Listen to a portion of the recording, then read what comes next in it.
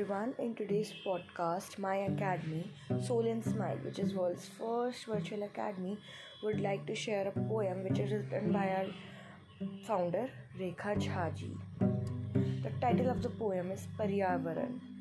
नहीं मिलेगा हमें ये जीवन दोबारा, प्रदूषण मुक्त हो पर्यावरण हमारा. वातावरण है जो एक आवरण, उसे ना हटाओ कभी यारा. जैसे जल में है अमृत ही अमृत, जल बिना जीवन नहीं है चलित. जल का एक एक बूंद है कीमती, जिसको हमें बचाना है.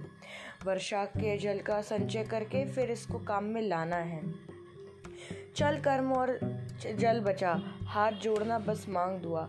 प्यार बिना तू जी पाएगा, जल ना हो तो मर जाएगा. आओ मिलकर कसम ये खाए, प्रदूषण को हम दूर भगाए. गंदगी को दूर भगाकर वातावरण को स्वच्छ बनाए. जब भी कहीं कोई रंग नजर आया, उसके रूप की कशिश ने दिल लुभाया.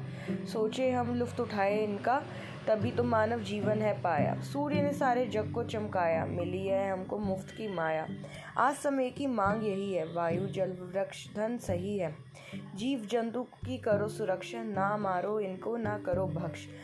कब तक सहेगी जुल्म हमारा, प्रकृति बिना नहीं है गुजारा. आओ मिलकर सब ले शपथ, ना होगी मुश्किल अब ये पथ. जैसा कि हम सब जानते हैं, पूरी दुनिया पूरा विश्व ही प्रदूषण से सफ़र कर रहा है. पोल्यूशन हमारे देश को खाता जा रहा है और हमारी दुनिया को भी. और धीरे धीरे इसकी वजह से क्लाइमेट चेंज और बहुत सारी दिक्कतें हमें देखने को मिल रही है. इस कविता के ज़रिए हमारी एकेडमी यही कहना चाहेगी कि हम एक शपथ लें कि हम अब से अपने पर्यावरण का ख्याल रखेंगे. धन्यवाद.